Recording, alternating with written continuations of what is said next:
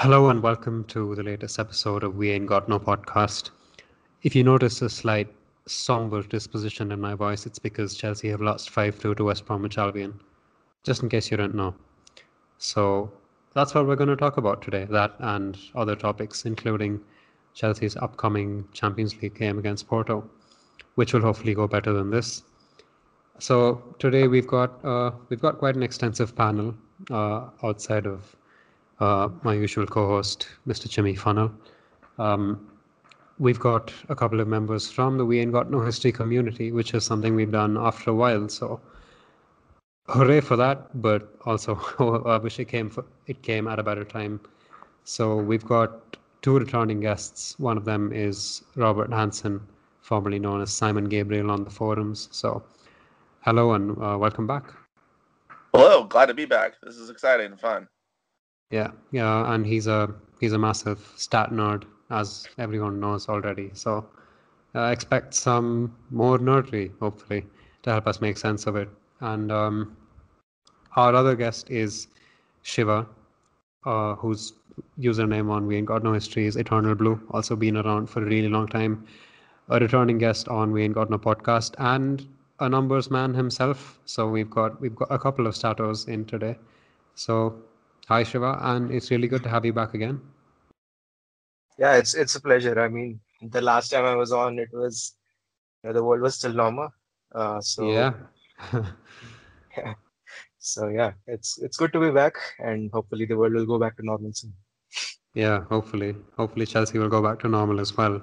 It's a really good point. So much has happened over this past year with the whole pandemic, and my God, sorry that these are the first words that I'm speaking. I'm just in an all doom and gloom spot at the moment, for numerous reasons, and Chelsea's just one of them, and that's thanks for that. We can destroy. Thanks for that.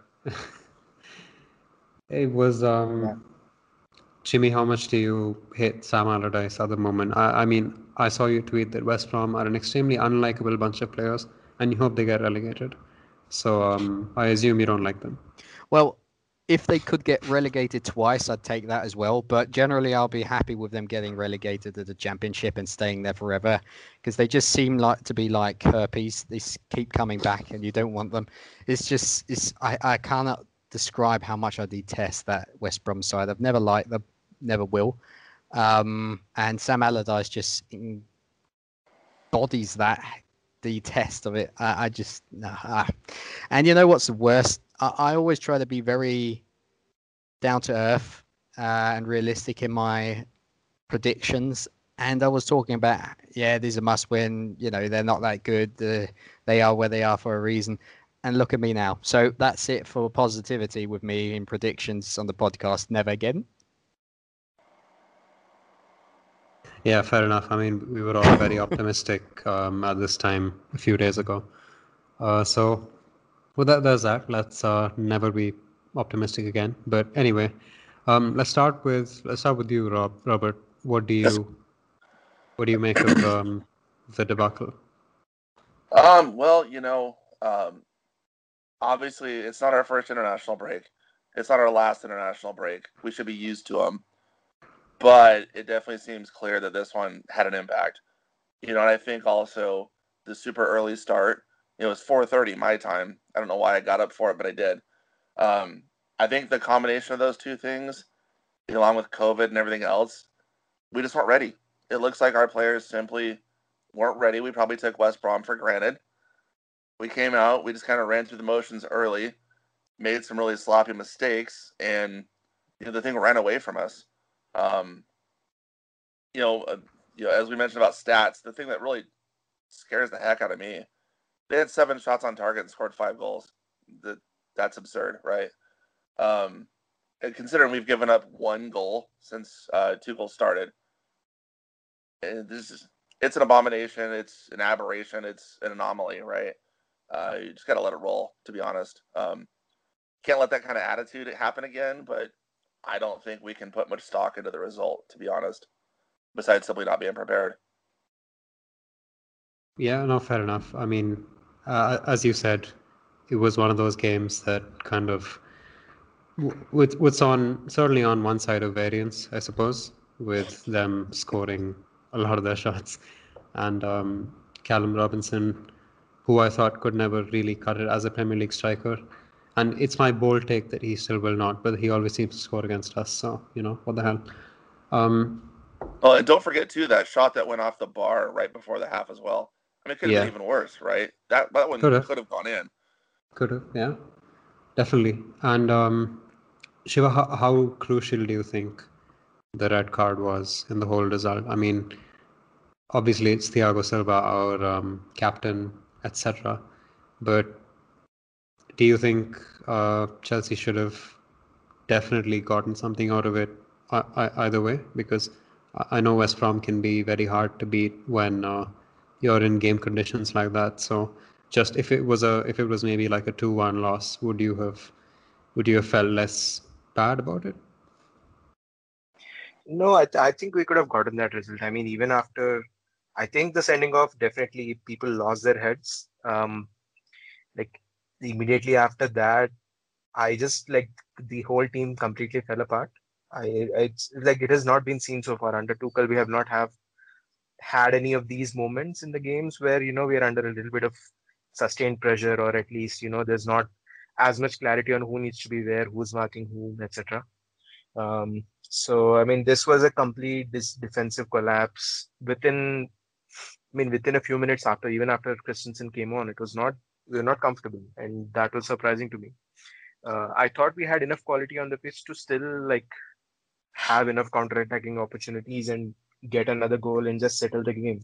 And we certainly had some chances with Reece James, taking a couple of shots that were close. I think one just was passed in front of the goal. Nobody was, taking a chance to, tap it in. And the other one, he just hit it straight at the goalkeeper. So there were chances to still control the game. There were chances to, get that second goal and then, retreat into our own shell. But yeah, we didn't take the chances, and then we just kept making those silly mistakes. And I mean, I'd like to say that this is the first time under Tuchel and it's a one-off. But like we've seen with this group of players, this is a common pattern, right? I mean, we've seen this multiple times under Lampard in the past 2 years. So I kind of feel a little bit uncomfortable saying that this is a one-off because this group of players have, you know, displayed these traits multiple times. And that thing about Robert saying that they had 7 shots and 5 went in. I remember a few games like that under Lampard, and I think it was the Arsenal game where they had like 2 shots and like both of them went in, and we ended the game 2-2. So yeah, I mean at home this is not acceptable. So definitely we need to improve there. Yeah, makes sense. I mean, I think for what it's worth, I share the same opinion. There's no way we should be losing to West Brom, even with a man down, even well, margin aside. But while we're on the point of West Brom scoring 5 out of 7 shots and all that, let's talk expected goals for a brief minute or so, because obviously expected goals are becoming very popular now, for better or for worse. And the expected goals tally in this match in particular was heavily skewed in Chelsea's favor, and obviously West Brom scored 5 out of 1 point something expected goals. So just more as a concept, really. So Robert, do you really hold much value in a single game XG score like this? Because I mean, when you talk about XG, in some part, it's meant to account for outlier results like this. But would you say it was much of an outlier overall? I mean, well, I guess what I'm trying to ask is, would you pay much heed to the fact that Chelsea's XG was actually much higher, or do you think it was skewed by game state? Well, to be fair, our XG was what I'm looking at Understats XG because it's a little more granular than FBrefs, Yeah, and sure. 2.56, and we got 2 goals. Yeah, we probably should have got 3 out of it. Usually that's how that works, right? You're a little Sure. over your XG, and they're 5 out of what Understat has at 1.38. It's just absurd. Yeah. Like I said, that's an anomaly that's the case. But when you look at their goals too, I mean, look at their big shots. They have 0.4. Oh no, I'm sorry. God, those are ours. That's so embarrassing. We have we have 4. We had Alonso at a 0.4. We had Zuma at a 0.47. That's that one he put off the bar. Mm-hmm. Timo or Mount with his goal at 0.43, and then Pulisic with his goal at 0.56. So our XG came from 4 shots mainly, right? That's 2 right there. That's crazy. And they're all right in the box, So we had 4 good looks. We put in 2 of them, and West Brom they had 1 good look. That one that was right at the corner, the right corner of the box. And everything else was just, it happened, right? And that when you watch the play, this is one of those things where, XG is great to start with. That's how I've always felt about it, especially when you're looking at a 1-game level. You don't just look at the number and say, well, the XG says blah, blah, blah. You look at it and you say, well, how do the shots break down? We had some big shots. They had 1 big shot. They had a lot of little shots. Well, then why did they score those little shots? In large part, they scored it because our defense just looked a little clueless yesterday. Mm-hmm. That one, that was the goalkeeper assist. Zuma's spun around. Everyone spun around. A couple of the other goals were just letting people come right through, or we made a mistake. Jorginho obviously had several of those. So it was just mistakes. So they didn't have great shots. They just had opportunities that shouldn't have been goals that became goals. Yeah. Partly because of a lucky strike, getting it on target, and partly because we gave them a clear alley to shoot, right? So yeah, like I said, for me, the XG is all about where do you start. That's how you break it down. I don't put a lot of stock into the 1 match numbers as a whole. So yeah. No, that's good. I think it's important that we get that out of the way, because just as some discussion on the metric itself, I thought would be nice, because there's a particular Twitter account that tweets out single game XGs all the time, and kind of I'm not saying it's done with a specific intention, but it usually has the outcome of people taking a lot of stock in single game XG. So yeah, I think it's good to have gotten that out of the way. So on to less nerdy stuff, I guess. So Jimmy, what do you think a lot of changes need to be made now? Is it a personnel issue, or do you think it's just like a blip in Chelsea's otherwise excellent run of form on paper? Well, the thing is here, there are a lot of points to that, if we're completely honest. First of all, before getting into the players, there were people that were blaming Tuchel after half-time for taking off Pulisic, and there were people that were turning. It's so silly to even say this, turning on him after 1 game. There were a lot of critics of Lampard at the end, but it took a while. For example, I was also in the camp where I said, yeah, okay, it's time to change things up. It has to go now. It took a while because it was already last season, and say, okay, there are our deficiencies. He has a summer, not a complete one, of course, that has to be said, to address this, and just give it time, and we'll see how it develops. So Tuchel's been in the job for a little bit more than 2 months now, if I'm not mistaken. And he certainly can't be attributed to this red card. I mean, we can even discuss if that's a red card. It's not in my books. I mean, I'm not going to say that our loss yesterday was all on the referee. It wasn't, but nevertheless, it didn't help because the refereeing was disastrous. That one challenge that on Timo Werner in the West Brom box, you have to give a yellow card if you're going to give a yellow card for Thiago Silva. He didn't actually go into him. He was trying to block the shot. I don't know. I think that was harsh to give him a second yellow there. Then again, someone of his stature and with his experience shouldn't be going in like that. If we concede the goal, then we concede the goal. But for crying out loud, you're not allowed to go in like that if you're already on the yellow. So that is a problem. But that's not on Tuchel. You know, he will he trusts his players to be sensible. You know, of course he micromanages from the touchline, but those kind of things, as he said, for example, with Neymar, he doesn't instruct them to do this or that in particular when they're in this and that situation. He trusts his players. That trust was maybe misplaced in that moment. As I said, freak moment. Thiago Silva knows it a lot better normally, and that, of course, just set up the scene for disaster, because we weren't, you know, exhilarating beforehand in the first place. So I don't think we can give Tuchel blame there. He had to take off Christian Pulisic. He wasn't happy with that himself. You could see that in the video. So it's far too early to point with a finger and say you did things wrong. Maybe it wasn't perfect sub-wise. You should have maybe taken Jorginho off far earlier. But then again, you know, throwing in Billy Gilmour into that situation might have been too much. You know, Billy Gilmour is a very mature player, but we have had situations where he was thrown into a game and it didn't go too well.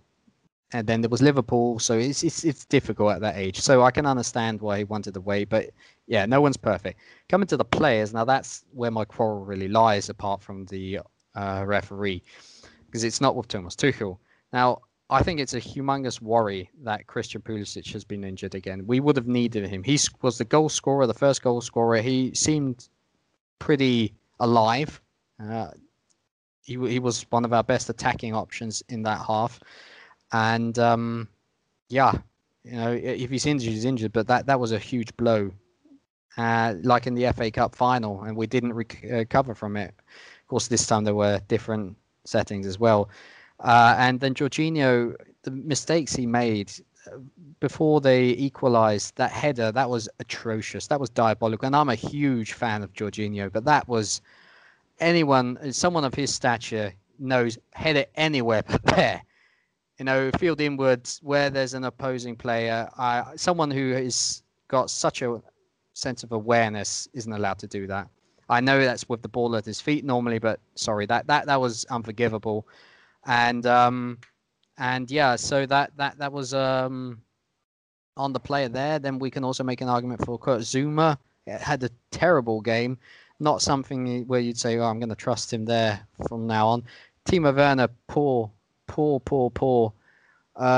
Also, Cesar Azpilicueta got spun a few times. Our wing backs weren't doing well, although Marcos Alonso tried. So, long story short, it's on the players yesterday. And there has been shown, as someone already mentioned beforehand, the cracks that were apparent during Lampard's reign have become apparent once again. And this isn't something that is only attributable to the coach, to be fair to Lampard, but also will be the case with Thomas Tuchel. And that is a mistake that's been made by the club, that we aren't able to get rid of the deadwood, which has been apparent for 4 years now. And that's coming back to haunt us, even under Tuchel. And I do think he'll be able to, you know, turn things around after this blip. He said as much. His words were very encouraging in the post-match interview, as encouraging as they can be in that kind of situation. So, yeah, for me, it's on the players. And there are some players that really have to get their S together to keep this clean. Otherwise, they have to go in the summer. They have to go. It's just not possible to keep them if we want to really change things around and continue with the project that we started building when Frank Lampard first came in. Yeah, I would agree with that, because I think Tuchel's done a better job than yesterday's result reflected, to be fair to him. I'm very much in the camp of yesterday. The result itself was a one-off, but I think it might be something slightly telling in the fact that we have had some subpar performances lately. Like, I know we're winning, but I'm not sure if we're at the level that we actually want to be against teams that play well against us in the style of West Brom. So it's yeah. I'm definitely not going to lose that much sleep over the fact that we lost 5-2. It's okay. We've had bad results like that in the past. I'm talking about the Bournemouth games, and well, it happens. But just someone you mentioned, Jorginho. I just wanted to get Shiva's take on Jorginho because Shiva, I know you're a massive Jorginho fan. So is there anything you want to say in his defense? No, I yesterday told Ram that, if you ask me this question, what I'll do is I'll put up that gif or the pic of, Jose saying, if I speak, I'm in trouble. So I I see, look, I know, I think Jorginho is the player that he is. There's nothing more or nothing less. We've seen enough of him in the past 2.5 years to know that, there are limitations to his game. And yes, when used in the right way, he can be an asset. But is he the way for us? Is he part of our plan moving forward? I question that deeply. So, and that and that's where mostly, I disagree with people when they talk to me about this. Um, and yeah, so that's where I stand on Jorginho. And yesterday's game was bad. He has just come back from an injury. He hasn't played in a little bit, So I guess some of it can be rustiness, but we have seen him kind of built under this kind of physical, intense pressure. And, the Sheffield games come to mind. Multiple times they've just basically shackled him completely, just put some physical pressure on him, put a striker on him, and then he's completely invisible in games. Yesterday, all of the heavy lifting was done by Kovacic. He was just receiving the ball, he's moving it forward, and he's doing all of the things. While Jorginho, I don't know how many touches he had yesterday, but I think in the second half he had like very few, maybe like 10 or 15 at most, for the time he was on the pitch, and that's just not acceptable, right? How do you get your most attacking players to be higher up the pitch and not coming back, especially when we're a man down? If the midfield player is not doing his job of picking it up and just passing it forward, or just keeping it moving, better way, because all of the heavy lifting was done by Kovacic yesterday, and that was a problem. As much as Kovacic is an excellent player, he is also prone to giving it away sometimes. And yesterday's game was probably like a complete high risk, high reward kind of a thing for the whole time while he was playing in that position. So I don't know. It was not an ideal game by any means, but I kind of feel that was my main complaint yesterday. And I thought that he should have been taken off at the halftime, but apparently Pulisic got injured again, and that's just, it's weird. Every manager is trying to play him into form, and then the minute he gets into some kind of a form, he gets injured. And how do you build a squad around somebody like that? That's a good point. That's a very good point. And if you can't rely on somebody being fit, then you really can't. You cannot build a squad with the ideal depth. You end up having one extra player, and then that extra player is often unhappy because he's not playing while Pulisic is fit. And then when he's not fit, you don't really trust that extra player. So it's kind of adding that unhappiness into the squad if you don't trust players to be fit. And then say whatever else about other guys like Timo Werner. He's always fit and he's always available. Tammy is mostly fit and always available. You kind of have to think about these things when you build a squad. And going forward into the summer, we have to make this decision and understand how we handle this, attacking midfielder situation where we have everybody underperforming this season. So, and how do you build a squad for next season where you can be sure that everybody who's at the club will be fit and ready to go? They'll actually adapt to the Premier League and contribute in a meaningful sense. So, yeah, that is something I think we have to make a call between certain players. I think you that's exactly my opinion. As I already said beforehand, this is the time this summer where we really have to say, okay, are we going to keep him or not? I think this is a crucial summer. We said it last summer. It seems as if every summer is crucial, but I think last year was the opportunity that we just missed, unfortunately. But that's just the way it is.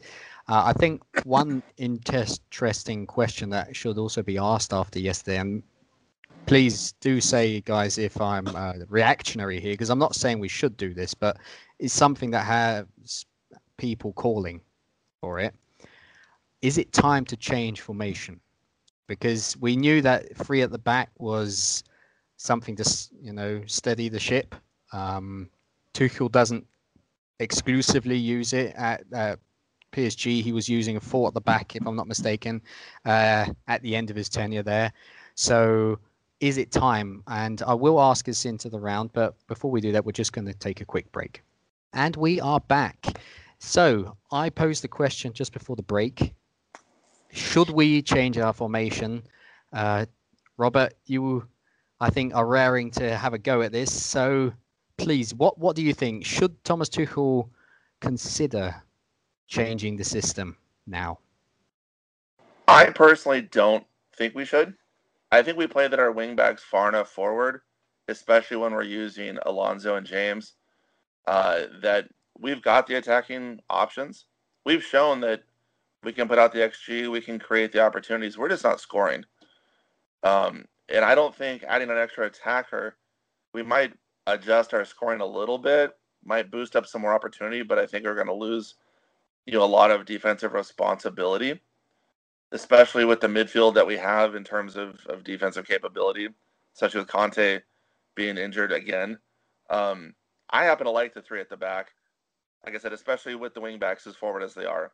We've seen Alonso's got a lot of strength there, and James actually led the team yesterday in shot creating actions at 7, so he's putting it in. My question, though, or my concern, I really should say, and I was looking this up while we were having the last discussion, is I'm not a big fan of Kurt Zouma against pressure. I never have been. I don't like him when he is getting hurried to pass the ball. I don't think Mendy's great with it either, and I think both of them together, it makes it that much harder on the midfield to get the ball forward, as Siva was talking about. Our midfield already struggles with that.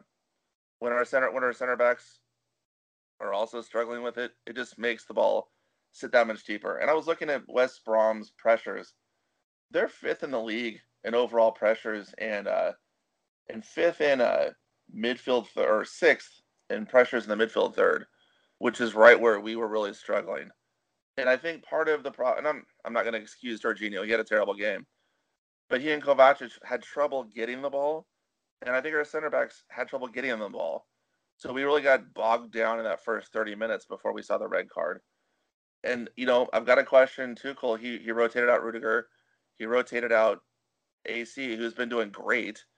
And we had that nice, smooth kind of feeling from the back 5, if you will, counting the midfield pair.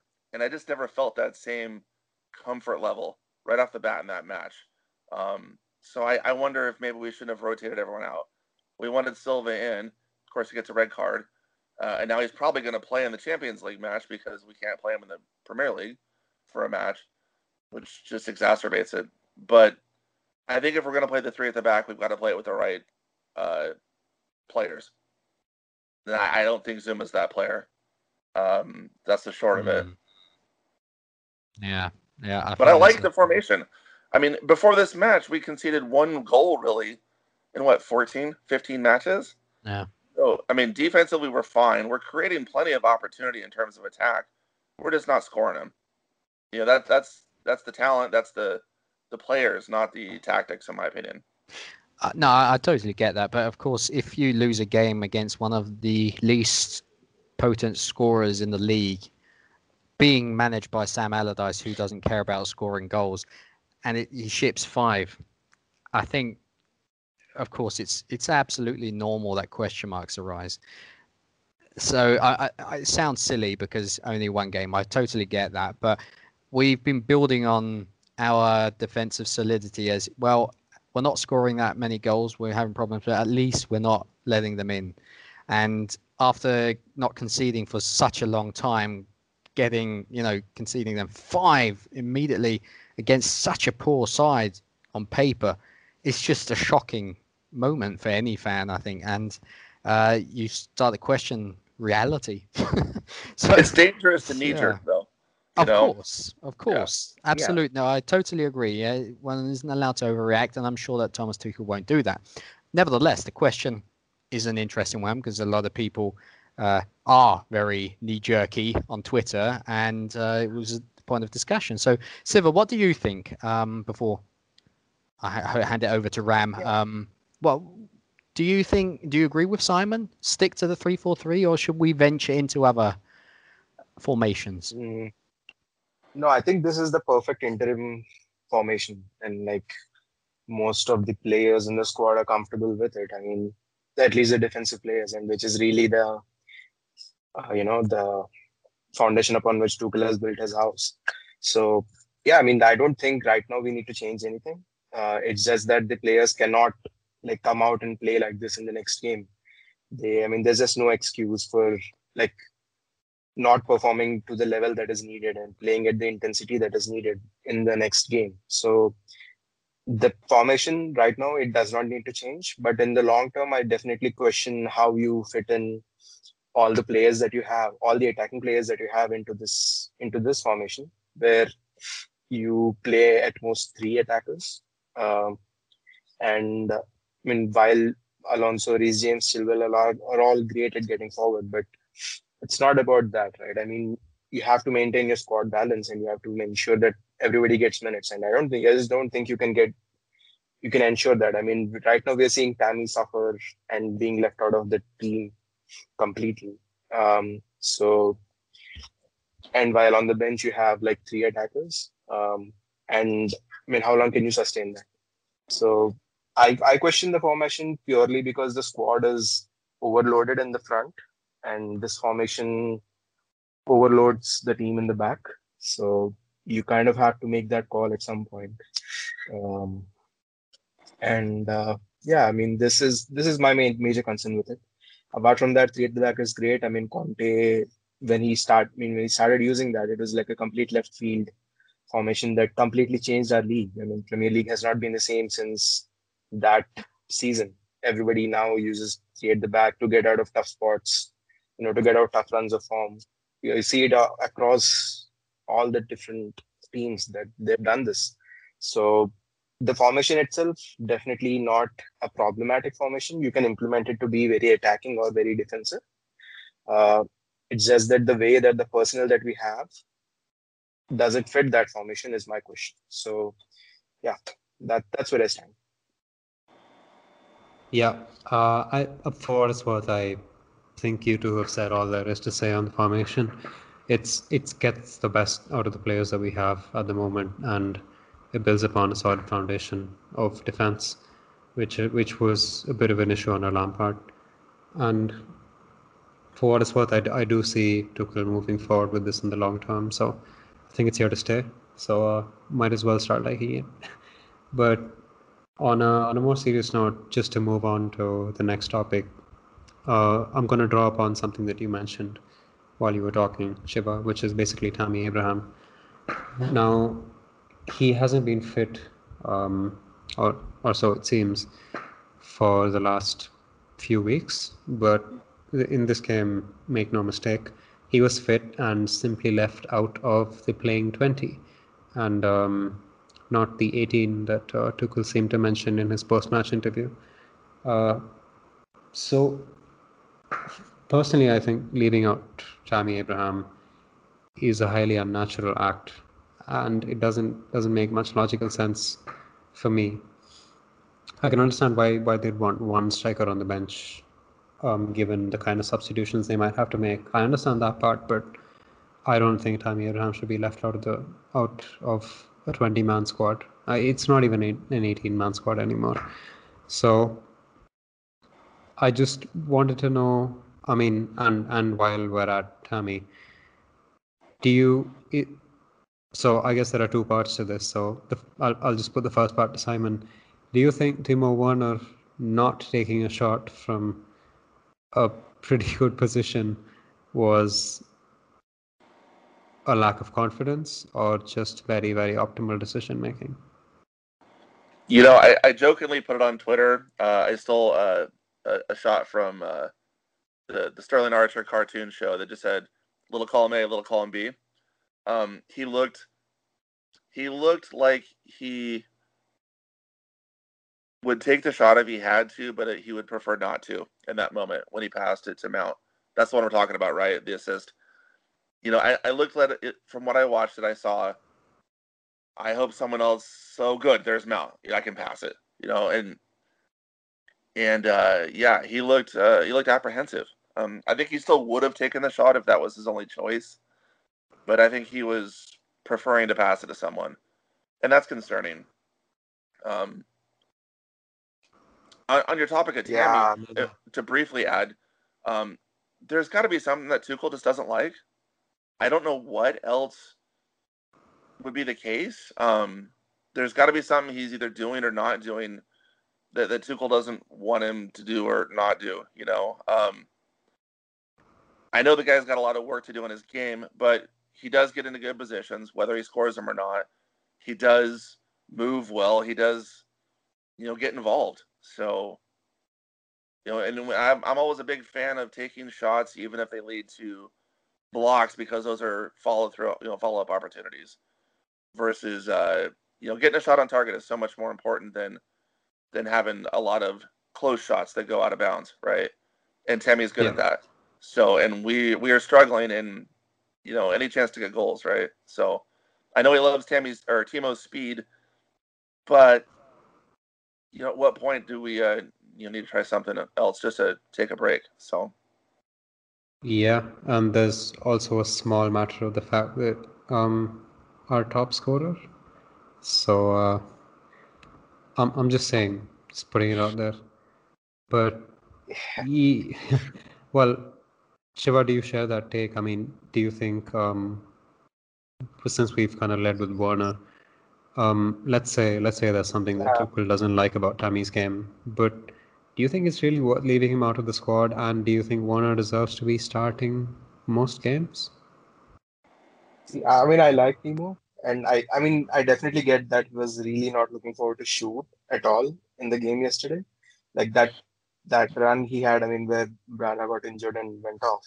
Like, just he got into the position, he's in the box, he could have shot across the goalkeeper, and like he tried to win the penalty as opposed to just shooting.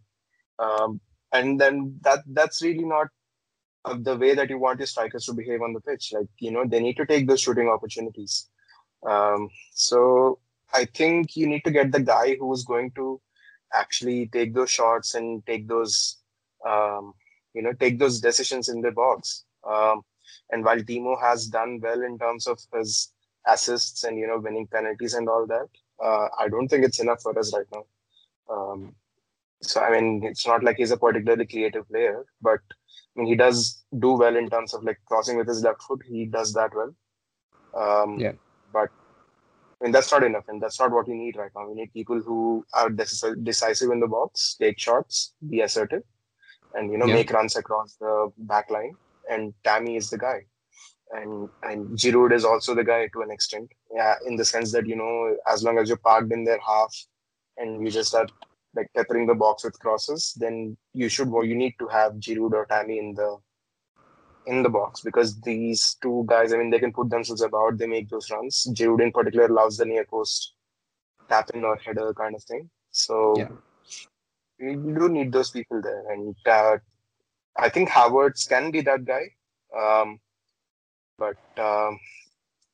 So I haven't seen him attack the near post as much, but I think he does attack the far post for, headers and all. So and then Timo does not do either.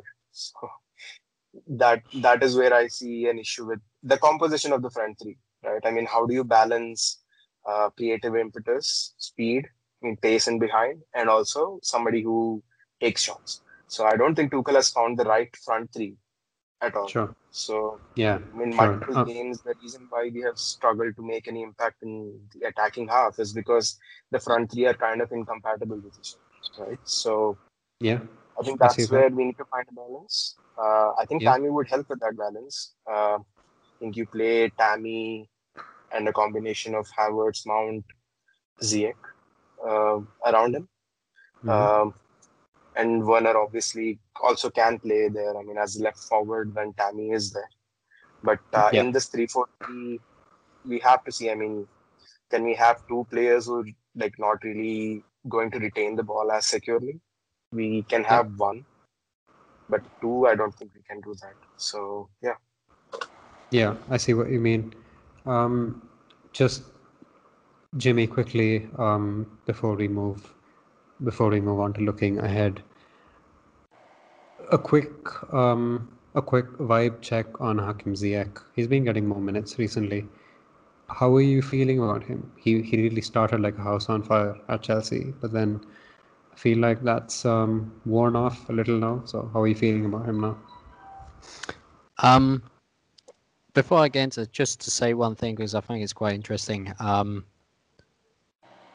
Frank Lampard never was able to find a back three, and Thomas Tuchel's at the moment having a problem finding a front three. I think Frank Lampard also had problems finding that attack because he rotated a lot. Then again, it still seemed, I don't know, more coherent in that sense, but defensively was a shambles. So it's quite interesting to see the problems that emerged for each coach. Yeah, Hakim Ziyech. Now, I said this already on the podcast, and I'll say it again. Despite us getting Timo Werner, one of Europe's hottest properties in the striking position, Kai Havertz a generational talent, or to be one. So that's great, and everything. Thiago Silva, everything. I was the most excited about Hakim Ziyech because it had been ages that we had a left-footed creative player in our team. To be completely honest, the last one was Juan Mata, and he wasn't really a winger as such. I mean, I know we played him often on it, but he didn't shine as much as in the 10. So last one was Robben, and we know that Hakim Ziyech has got one hell of a left foot on him who can whip in those crosses. We saw it partially yesterday and also before the international break. But I don't think he actually, hit the ground running as much as people like to portray it in the first stages of the season. He had some good moments, but it wasn't anything where there was a consistency where he was continually racking up those goals and assists as he was doing at Ajax. Of course, there's a time, a period of getting used to the Premier League. This acclimatizing isn't easy. You can see that with all our players this year, apart from Thiago Silva. But I don't know. Thomas Tuchel seems to really rely on him. Despite Ziyech often, running around before that Atletico game where you thought he doesn't know what he's doing. He doesn't seem happy at all. He doesn't seem as if he feels comfortable. He walks a lot, it has to be said. That tracking back the pressing is something that he only does half-heartedly. He gives the ball away too often, far too often. Yesterday again, to be honest. And the only good thing for him is that more often than not, that happens in the opponent's half, where we are, comfortably can sit back and then absorb that pressure after being sloppy and losing the ball, while the defender hasn't got that luxury. So that covers up a bit for him. But he loses the ball far too often, in my opinion. I haven't got stats to back that up, so correct me if I'm wrong. That's just my personal feeling. He's not fulfilled the promise that he had at Ajax, and I'm not writing him off completely, but if things aren't as good as they were initially, the vibes around Tuchel, it flattens out a bit, and then we get a win, then we or two, and then we have a draw, then maybe a loss and all that, and it's going to be a normal ending to the season, not that where that hype that we had, then I can see Hakim Ziyech gradually phasing himself out because he just doesn't seem as if he fits into the system that we're playing. Tuchel ball, I don't know. Yes, he scored that crucial goal against Atletico, and I really want him to come good. I really do, because as a player and what he brings to the table, I think he could be an absolutely crucial asset for us. But I don't know. It just doesn't seem as if it's a good fit at the moment. Yeah. Yeah, that's Yeah, I my mean, opinion. I wrote about this. Sorry to interrupt you, No, but please do.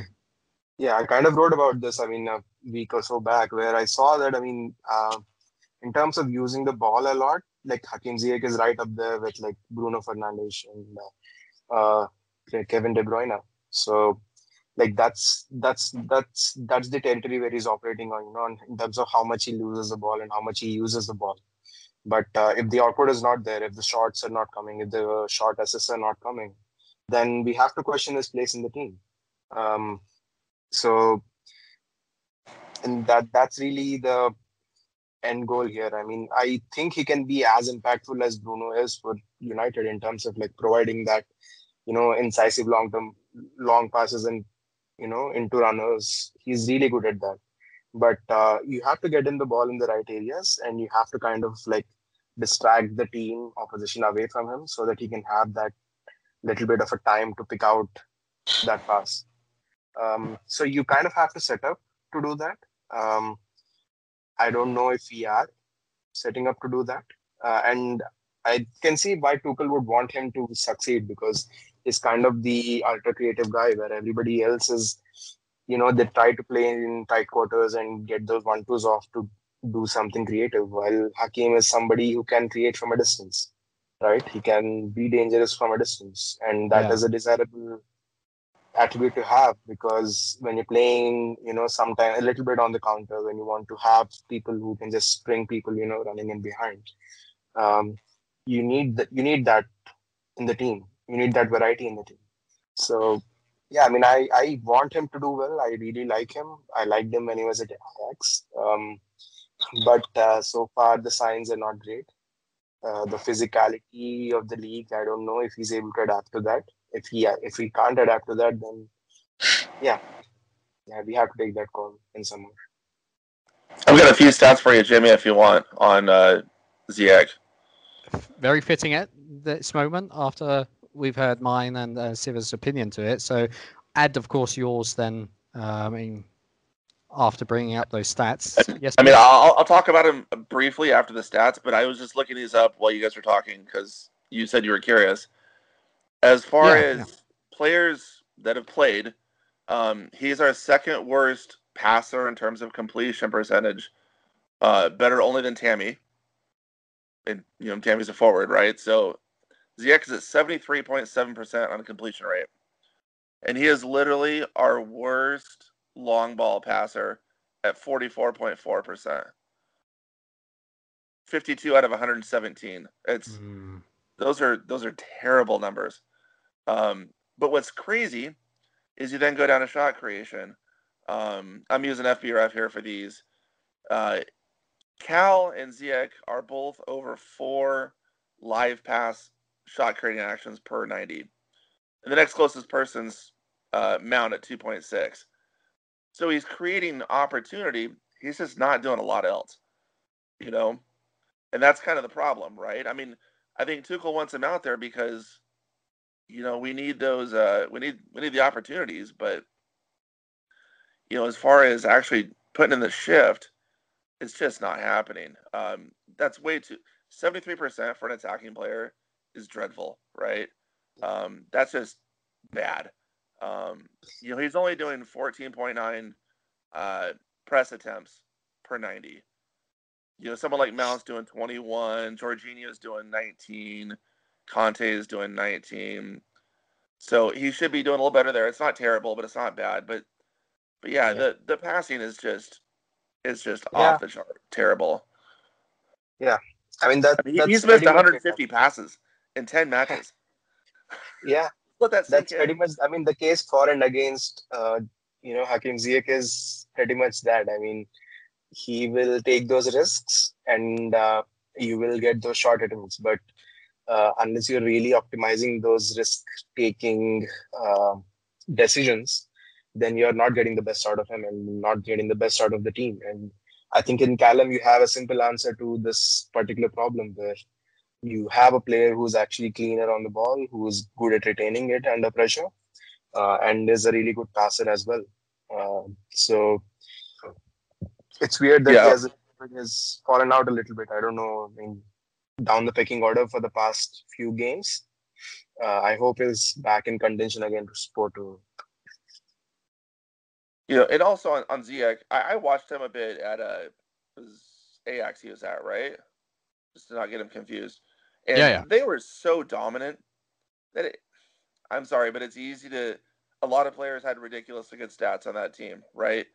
And when you've got players, you've got attacking players who are simply that much more talented than the defenses you're going to see in the Eredivisie. It's easy to pump up your creation numbers, in my opinion. I mean, he can target the ball. We all know he can target the ball if it's going in the box. But that, to me, that just says that he had a lot of those surplus opportunities, right? I always felt his numbers were inflated, personally, and I think it's proving out here in the PL. He's struggling, right? Yeah, I mean, I can see that. For what it's worth, his open play, expected assists are still quite high. I mean, he does get through a good amount of creative work in the Premier League, one way or the other. But I suppose the whole debate is, as Trevor said, he's not going to have the same opportunities as Ajax did against all the other Eredivisie teams. Turnovers in the Premier League are very, very real, unfortunately. So, just on that note, moving on from the Ziyech discussion, we will talk about Porto in a minute after a very short break. Welcome back, and for our final section, we will look forward to the match against FC Porto, which is, as we discussed on the last episode of the podcast, something that we're looking forward to a lot, simply because we don't make the quarterfinals very often. In this decade, our record hasn't been great. I'm talking about 2010 and 20. But anyway, what does everyone think of FC Porto? Simon, have you? I say Simon. Sorry, force of habit. Robert, have you looked at any of Porto's numbers? Caught any of their games? I've watched a couple of games. I Yeah. haven't watched a lot because it's harder to find, right? Were you checking on our boy Malang Sarr? Pardon? Were you checking on our guy Malang Sarr? No. Actually, I was trying to earlier in the season, but lately I was I caught the Juventus match, right?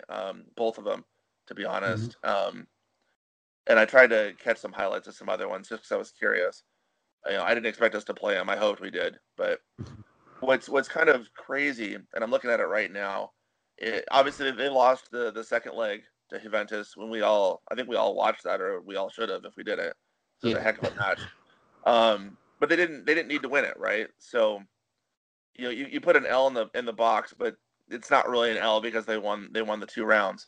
But if you look at their match history, the last time they actually lost a match was October 30th against Pacos in league play. Oof. Okay. Yeah, and they had a run where they had 3 draws in a row, but it's 4, 10, 12, 16, 17. They've had 20 wins since the last time they actually lost a match. Mm-hmm.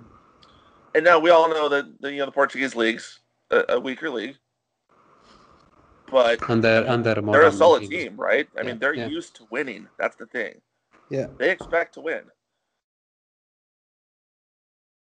Yeah, that's right. So it's definitely not going to be an easy game, although it is what we would call a favorable draw, and we don't usually get many of those.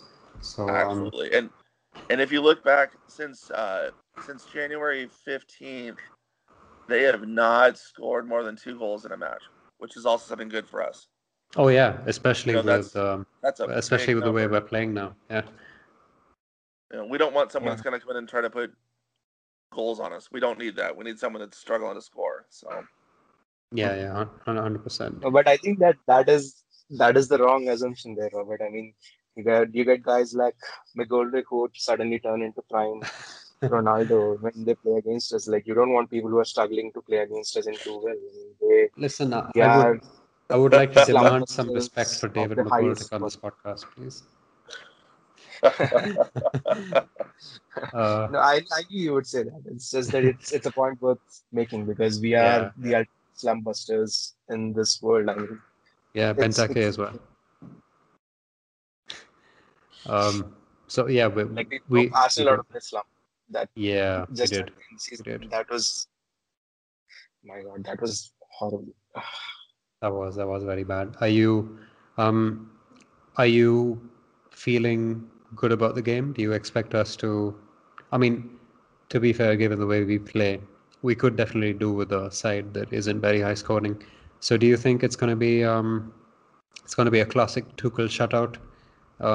Wrap it up in the first leg with a 2-0 win, and then it's gonna ride out the second one. Yeah, I mean, I don't know. I mean, they're really tough to beat. Yeah. They don't want a lot of the ball. I think in the Champions League, like they on average make around 280 passes per game, which Yeah. is like not a lot. Mhm. So That's they one don't want. Jorginho, roughly. Anyway. Yeah, yeah, pretty much. Yeah. So and they don't want the ball. We like to keep the ball in a defensive, nice little U shape for the most part, and then try to make an opportunity. Mhm. So it's a game set up. It will be a little bit like an attack versus defense, and since both legs are being played at the same venue, you kind of don't really have that feeling of home versus away. I mean, even if you question even because there's no crowd, there's still no home versus away advantage. So yeah, I mean, I think the key will be in us snuffing them out early, high up the pitch. So we need our centre backs to be really strong in their challenges. We have to be brave and we have to play higher up the pitch. Yeah. Because that's just how Tuchel has played in the Champions League, at least against Atletico. And so I think we will be brave and we'll try to play higher up the pitch. So the onus falls on the centre backs and the two midfielders to actually be strong in their challenges. Keep winning the ball back, not let them have like too many counter-attacking opportunities. So we need to smother them. Yeah. We need to keep the ball a lot, and if luck falls away, we always have super sub Giroud. So I'm Yeah. looking forward to a Panenka kind of thing. I don't know. I mean, he's just going to that goal versus Atletico was ridiculous in the first leg. Yeah. It So was. Definitely. something out of the ordinary happens, and we get a narrow win to go into the home, quote unquote Yeah. home. Like, Yeah. Yeah. I love that. Either way, I think we will enjoy it. Just enjoy being there, and also hope to win. Not just enjoy being there because it's Porto. Yeah, don't jinx it. Don't jinx it. No, I'm not jinxing it. Jimmy, now that we've got all the good stuff out of the way about the game, are you excited? Are you excited to watch the boy Malang? Well, I've got a feeling he won't be playing. If I'm Okay. completely honest, I don't know. Yeah. It's a big if he does play. are Porto still in the UEFA Youth League? I mean, I guess that has been cancelled.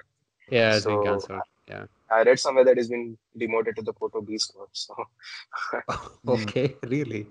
I was not aware of this development. That's very interesting. If that is yeah, true, well, the boys on loan this season, not a lot of standouts, I think. yeah, not a lot of standouts. Fikayo Tomori and Yeah. Gore. Yeah, and a humble mention for Ike Ugbo, who scored another goal today. But yeah, I won't turn this into a lone roundup. Well, I guess Malang Sarr is probably not much of a factor in this game then. But Well, if he is, Ram, and I okay, said this yeah, on, can you remember, just to add this, just yeah, to explain myself here, can you remember when we were on Ms. Raman's YouTube channel, The Other Side of the Coin, a few weeks back, and there was the question that was posed, will you be angry if Malang Sarr scores, for example, this 90-minute, I don't know, it doesn't have to be 90th minute, but just a winner against Chelsea in the game this upcoming Thursday. Oh my God, no, we're not Europa League. My God, no. Wednesday. Ooh, wash my mouth with soap. I mean, it's certainly Thursday for us in India, so yeah, it's fine. it is. Okay. Yeah. That's what I was trying to aim at. Yeah, okay. If he does play against us, then I want him to give it his all. I know this might, sound weird for a few Chelsea fans, but think about it. Do you really want a player who will only play half-heartedly against you because you're his parent club? No, you want to have him give his best performance against us. Make it an introduction. Hello, Stamford Bridge. Hello, Chelsea. this is me. I'm on your books, and I'm here to stay. I want to push for a spot next season. I mean, he's a left-footed centre back. That's always something that we've craved for a long time. He's not particularly Virgil van Dijk, but left-footed centre back would really be something grand. So, yeah, I want him to play well against us. I do. Just maybe not score. If it does, well then. I'd rather have the goalkeeper score a winner than him. So yeah, I mean, an own goal, it would be also good. But the only situation maybe 97th minute and they have a corner and he scores. Yeah, that might sting. But generally, I think it's silly to expect him to play poorly against us. That isn't very professional. He's a professional. He's paid to play football and do his best for the club he's currently employed at, and that is FC Porto. And that's just the way it is. If it really does come down to us losing at the hands of Malang Sarr, who isn't necessarily a goal scorer as it is, well, then that's on us, isn't it? So, I think that just has to be said. I just wanted to add that because that was an important point I wanted to also, or I added with Miz, and I think that's also something that people should keep in mind because otherwise we're going to have post-match reaction threads if that were to happen. It is a slim chance, thankfully. And it's an audition, right? I remember, I think Courtois played against us in that semi-final that we got. Yeah, Courtois played quite well against us. And he really played well, and he pretty much killed Petr Cech's any chances of him Petr Cech being any longer the first choice at Chelsea. So I mean that was great. That pretty much told what we needed to know. So exactly. I don't think I think it's important that the player give his all. And I mean, it doesn't matter if we are partially paying his wages or anything like that, because the team is playing for is the one that he's representing that season. And you want that professionalism, right? And you want that desire to, prove yourself and get into the team. So, yeah. And I don't know. I don't think he's been doing particularly well over there. But he was an interesting pick for us. It kind of went back to those old days of us signing Michael Hector. Had me as the good old days. Christian Atsu, more like, because he was Porto as well. Oh yeah, nice one. Yeah. So it kind of went to those days of us signing players exclusively for the loan army, kind of taking a lot of funds. He's the first guy we have signed specifically for that purpose, I think. Yeah, so that's I don't true.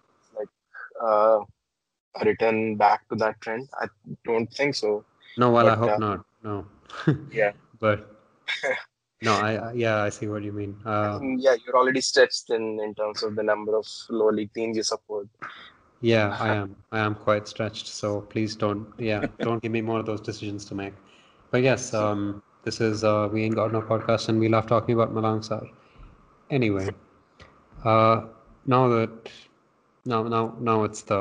it's unequivocally the most fun part, because whatever prediction you make, the opposite happens, as I have determined from our sample size of 1 from last week. So you know it to be true. Yes. So let's have predictions. Jimmy, I'll ask you to go first so that people won't remember your prediction. Good thinking. Well, I'm going to go with a draw, 1-1. The guy's playing it safe. Bet. Yep. Simon, what about you? Oh, I've done it again. Oh my God. Robert. I worry about a 1-1 draw, but what I want and what I'm gonna hope that Tuchel really pushes for is a 1-0 shutout, keeping that away goal from happening and giving us just a little bit of edge going into the second leg. Yeah, fair enough. Shiva, what about you? Yeah, I mean, I think it will be a shutout. I hope it is, because we definitely need that after conceding 5 at home to West Brom. So I want a clean sheet and I want an away goal. So yeah, 1-0. Yeah, sounds good. I'm going to go for 1-2 victory for us. 2 away goals because I think they'll score 1 just because we're a little unsettled at the moment. Extremely logical reasoning, as you can see. But I think, yeah, I just want to be contrarian, really. So yeah, 1-2 win for Chelsea.